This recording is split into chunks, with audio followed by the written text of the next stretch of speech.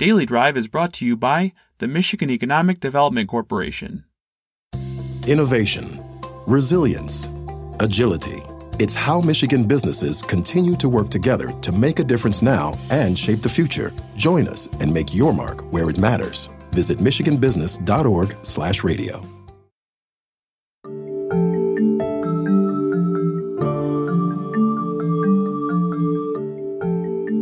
I'm Jamie Butters, Chief Content Officer at Automotive News. Welcome to Daily Drive for Tuesday, August 10, 2021. Could it be actual bipartisan compromise in Congress? A $1 trillion infrastructure bill is set to move through the Senate today with support from both Republicans and from Democrats. The package of spending on roads, bridges, utilities, public transit, and broadband internet was hammered out by a group of senators, even as the president's own bipartisan efforts fell short. So is it the start of a new era in Washington? No. After Senate passage of the so-called traditional infrastructure bill, the standard partisan divide is poised to return in force. Senate Democrats are looking to push a $3.5 trillion spending plan to fight climate change and provide more funding for healthcare, childcare, and education. They won't get any Republican support, so they will need perfect unanimity among the 50 senators who caucus with the Democrats. David Dulio, a political science professor from Oakland University in suburban Detroit, said that puts the attention on two senators, Democrats from conservative states, to support or kill the bill that is central to Joe Biden's ambitious agenda. We reached Dulio in northern Michigan. David Dulio, welcome to Daily Drive. Thanks for having me, Jamie. It's good to join you. Please set the stage for us in Washington right now. There's this bipartisan infrastructure bill that looks poised to pass the Senate. That's the traditional spending on roads and bridges and such. And then there's the much larger package that Democrats want to get through the budget reconciliation process. And that's where really a lot of the spending that could directly affect the auto industry lies, right? Correct. The first bill that's going to move through the process is one that has been brokered by a bipartisan group of senators, roughly 10 on each side of the aisle, negotiated with the White House that I would qualify as more sort of quote unquote traditional infrastructure, roads, bridges, that sort of thing. And the second piece, as you mentioned, is going to be pushed through via the budget reconciliation process, which means it will be able to pass with only the support of all 50 Democrats in the Senate, plus a tie-breaking vote, should it be needed, by Vice President Kamala Harris. That bill is much larger, about 3.5 times as big in terms of dollars as the first one, and which is at about $1 trillion. So the second one's going to be, at least as it is now, about $3.5 trillion. That includes many more things than simply what I would qualify as traditional infrastructure. And in that are things that can be tied to the auto industry, included electric vehicles, batteries, and those sorts of things. Yeah, the push for 500,000 more public charging stations and renewal of EV tax credits, lots of goodies for the industry. So, that's last week, right? President Biden had signed an executive order aiming for 50% electric vehicles, or I guess also plug-in hybrids, by 2030 for the U.S. market. Automakers, or at least the Detroit three, were there with the UAW and pledged to hope to try to get to at least 40% electrics if there's sufficient government support. Was that really about trying to, rally some of this congressional support for that second infrastructure bill? I don't think, if it was, I think it was misdirected, because the support that is going to be needed for Democrats to pass that, they're not going to get any Republican votes. So I think if they're trying to bring some Republicans along, that's not the path. They really have to worry about two senators, Joe Manchin from West Virginia and Kristen Sinema from Arizona. And I'm not so sure that Joe Manchin isn't going to be big on electrification of vehicles because he comes from West Virginia. It's a coal state, right? I mean, there's and not that that has much to do with the auto industry, but it's just as, where are Joe Manchin's where's his focus, right? Where is his bread buttered? And it's not with more electrification of anything, quite frankly. And I think too, it should be noted that there was this executive order signed, but it really carries no weight. I mean, it doesn't require or mandate that these goals be reached. It was really more of a rhetorical encouragement than anything. That's absolutely not nothing guaranteed, no teeth in it. But he did then outline, or his administration did outline, some fuel economy improvements that would need to be baked into that. What's the process? Is there's still a full rulemaking process to that? It doesn't that isn't a definite plan for where that's going to talk about 52 miles per gallon by 2026. As I read it, that I would say yes, that there's no guarantees behind that, right? We have to always go back to statute when we're talking about these sorts of things, right? And if memory serves, it's the Clean Air Act and some of the amendments to that have been passed in recent years that are going to be a focus there. There may be some other legislation as well, but if Congress has something on the books, an executive order or even other executive actions can't override that. Let's go back to the two senators. So it's funny, that the coal-focused senator would be anti-EV, at least on one level, because we do burn coal to make electricity. That's a fair point. That's a fair point. As opposed to, an oil state, senator. What might he want, or what might help get his support and Senator Sinema's, behind that big $3.5 trillion package? What's in it for their state?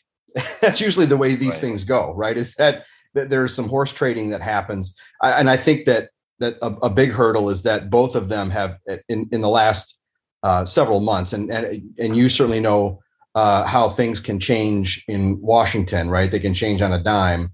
And Sinema has been more vocal about this more recently, but the price tag of the whole thing has given them pause.